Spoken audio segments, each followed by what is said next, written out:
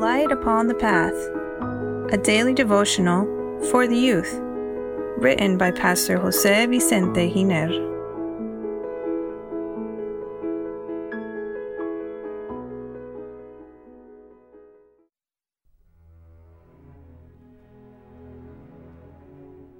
June 10. A Messenger of Peace. Dear youth, when I was a child, I loved to go to the capital city in my region in Spain because there was a very large plaza there where hundreds of doves gathered. There were several elderly people that sold dried corn for a small fee so children could feed the doves. When I threw the corn on the ground, hundreds of doves would come to gobble it down. I have never forgotten those scenes. Not long ago, I was at the Red Plaza in Moscow, where I repeated the same experience of my infancy. Thousands of doves crowded around me, and my mind was transported to that time in my homeland, to the Plaza de la Virgen in Valencia, Spain.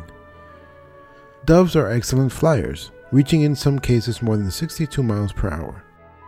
They possess a great sense of orientation. One of my brothers-in-law always had doves, and was a pigeon keeper. The term in Spanish is colombicultura, which is derived from Latin and means a keeper of doves for competitive objectives. The pigeon keeper cares for the doves, selects them, and trains them to compete in competitions. There are two types: those with the objective of mating the females, which is the most popular. The other is for expositions.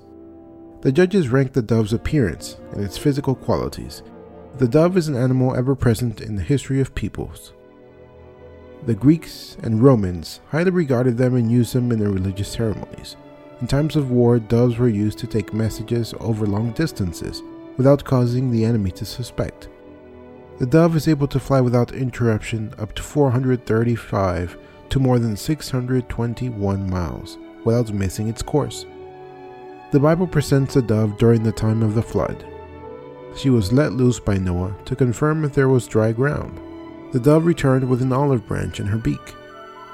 This has led to the use of the dove as a symbol of peace. Every Christian must be a messenger of the good news of salvation.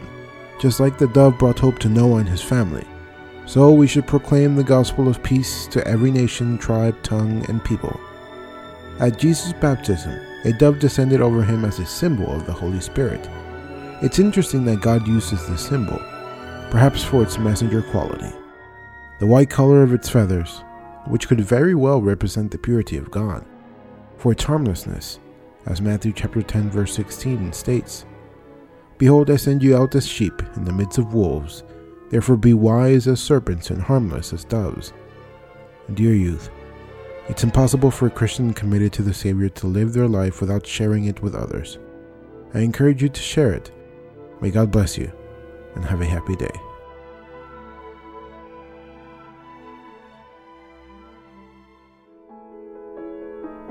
Please share this message that it may be a blessing to others as well.